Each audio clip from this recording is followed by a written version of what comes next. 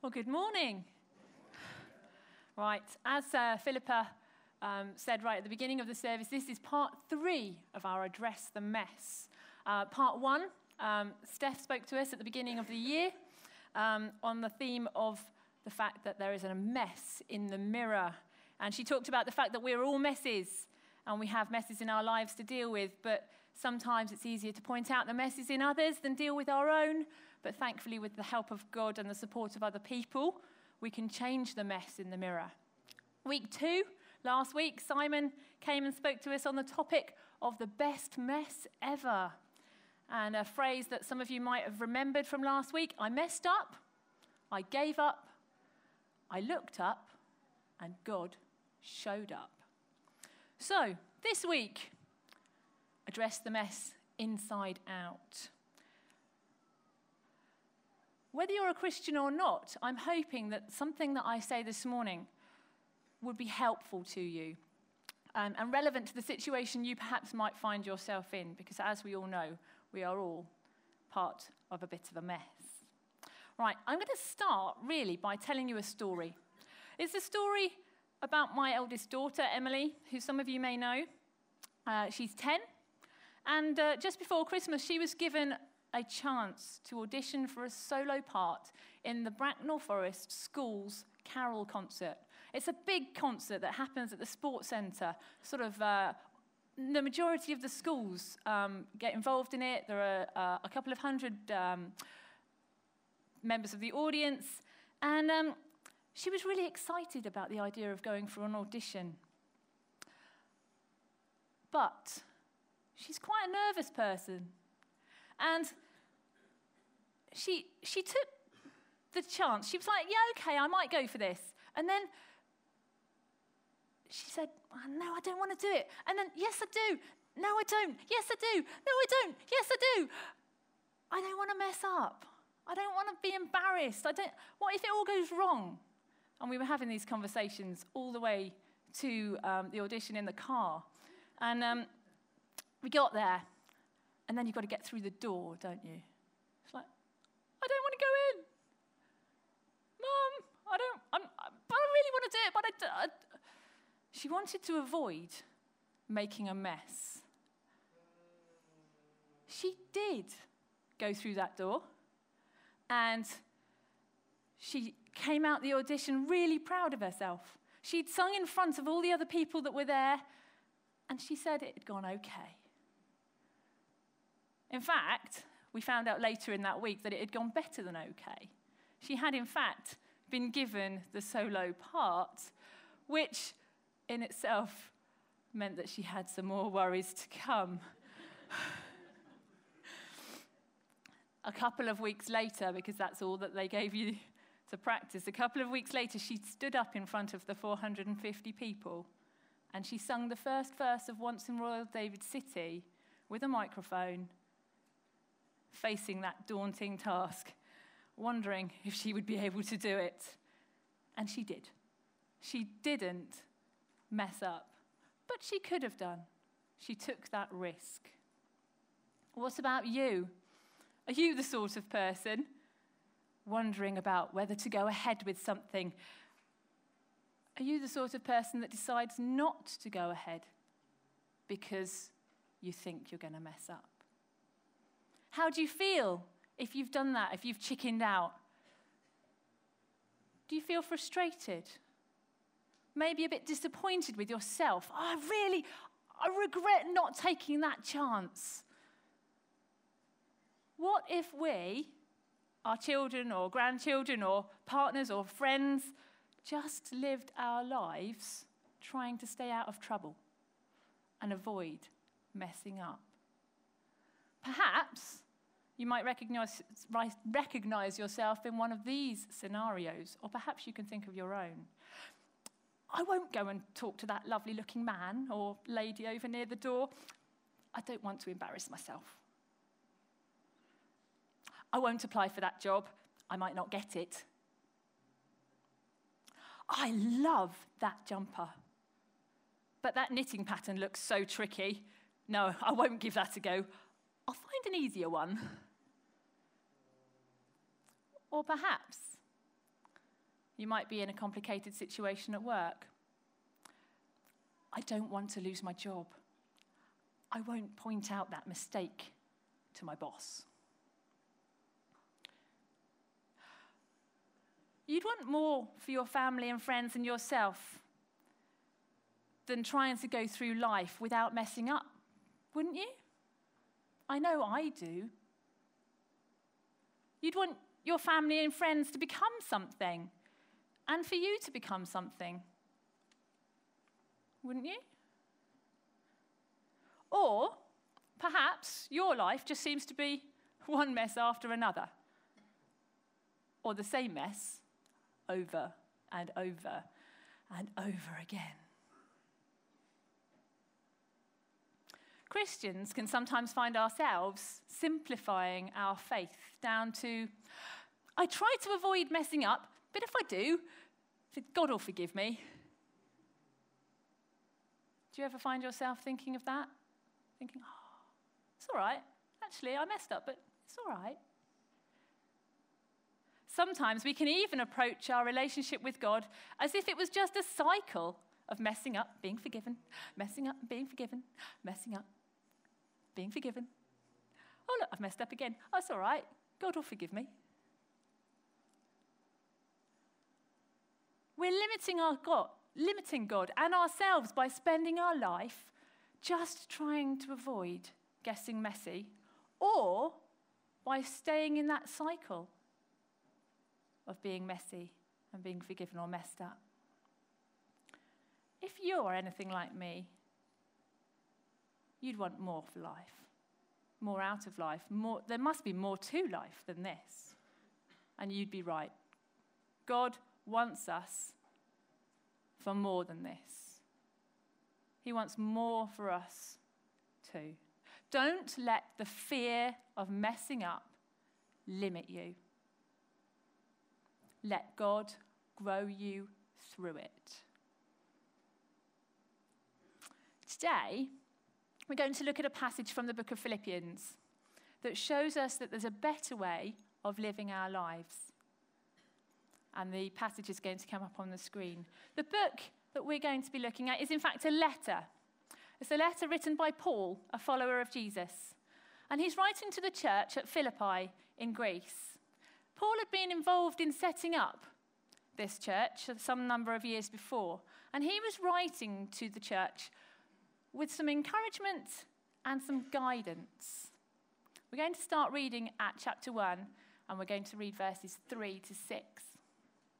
It says this: I thank my God every time I remember you. In all my prayers for all of you, I always pray with joy, because of your partnership in the gospel from the first day until now. Being confident of this, that he who began a good work in you will carry it on to completion until the day of Christ Jesus. I'm going to read that one more time, the whole passage.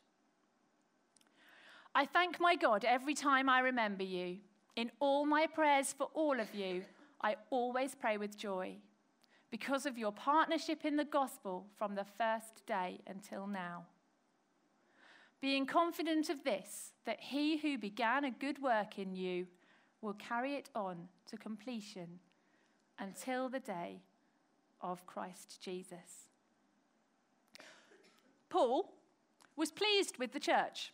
He was pleased that their initial commitment, if you could go back to slide 1 of the 2, please. He was pleased that their initial commitment to God, to following God, to that partnership, was going well. Okay? He was pleased that they were still focused on the job at hand, telling other people about that good work, about the gospel that they had learned about the fact that Jesus had come to save them. And they were continuing to partner with God in that work. Paul was confident that God had started to work in the lives of the Philippians. And when the church was established, and he was continuing to work in their lives. If you could go to slide 2 now, that would be good. He was continuing to work in their lives, and he was continuing to grow them as individuals and as a church. But Paul knew from his experience that this was not a quick task, that to grow would take time. In fact, it would take until the day of Christ Jesus, until Jesus came back. It was going to be a long journey. It's the same for us. If you're a Christian, when you became a Christian, you partnered with God. Or if you become a Christian, you partner with God, and he begins to do something in you. This is the start of the process or the journey. Like Paul, we can have the confidence that God is going to carry on that journey in us, with us, and through us.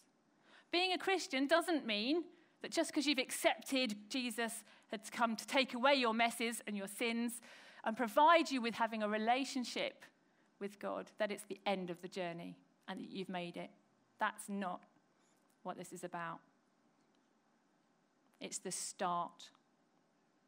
It's the start of God working in your life to develop you into the person that he wants you to be.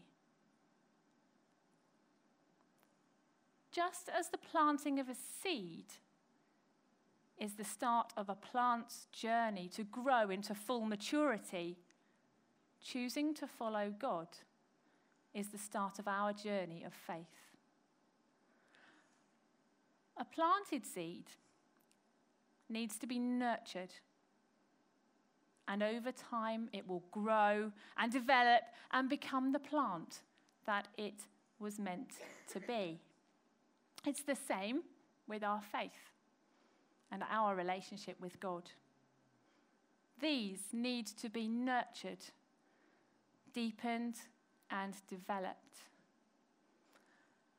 If a plant does not receive the nutrients that it needs and is not in the environment that is right for that plant, or something damages it, then it will not thrive and be as healthy as it can be. It might even die. We've all seen plants that are looking a little bit worse for wear. Just like a plant, we must recognize that the wrong nutrients in our lives will affect our relationship with God and cause a stunted journey. Our mess doesn't prevent us from having a relationship with God. He loves us, messes and all. But not dealing with the messes of our own making is not a healthy way to live our lives. If we are to develop our relationship with God, we need to recognize that, yes, God longs to have a relationship with every one of us, however messed up we are. But if God is to work in our lives, we must be willing to let him do that. He wants to. We have to choose to let him. We must journey together with him, partner with him, and let him change us into the people that he would like us to be. This is not an easy journey. We must allow God to work inside each of us to complete what he has begun in us, just as it says in today's passage. Over time, we will bear the fruit of this journey and this spending time with God and this nurturing of our faith. It will show in our behavior. We'll become more like Jesus, more loving, more joyful, more peaceful and patient, perhaps a little kinder, hopefully full of goodness bit more faithful, gentle, and hopefully, as we journey, have a bit more self-control. If we allow God to work inside of us, we will ultimately have more capacity to love other people, even those people we find it difficult to love. Surely this way of living is better than just wanting to avoid making a mess of things. So don't let the fear of messing up limit you. Let God grow you through it. Back to our verses just quickly. Paul says that he who began a good work in you will carry it on to completion until the day of Christ Jesus, until the day Jesus returns. As I've mentioned, it is a lifelong process. As long as we're following Jesus, he is going to continue to work inside of us to accomplish something on the inside that is ultimately going to show up on the outside of us through our behavior. We have an inside-out faith. To help us reflect a little bit further on this theme of addressing the messes of our lives and of participating and joining with God in the journey, we're going to watch a short sketch that brings some of the things that we've been looking at over the last 3 weeks together. Let's watch this. My question to you, I suppose, today is, are you willing to participate in what God is trying to do in your life and in our world? It might be something small. It might be something big. It's unlikely that he will ask you to move country, but he might. He might prompt you to walk across the street, to pop into a neighbour. He might ask you to engage with some people that you wouldn't normally associate yourselves with. Who knows? What you can count on is this, that wherever he asks you to go, whatever he asks you to do, will involve getting your hands dirty. It will be messy,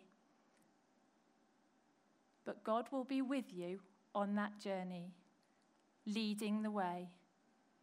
God works with the messes in this world. We just need to trust that God will do as he's promised, that he who began a good work in you will carry it on to completion. Don't let the fear of mess limit you. Let God grow you through it. Should we pray? Let's pray.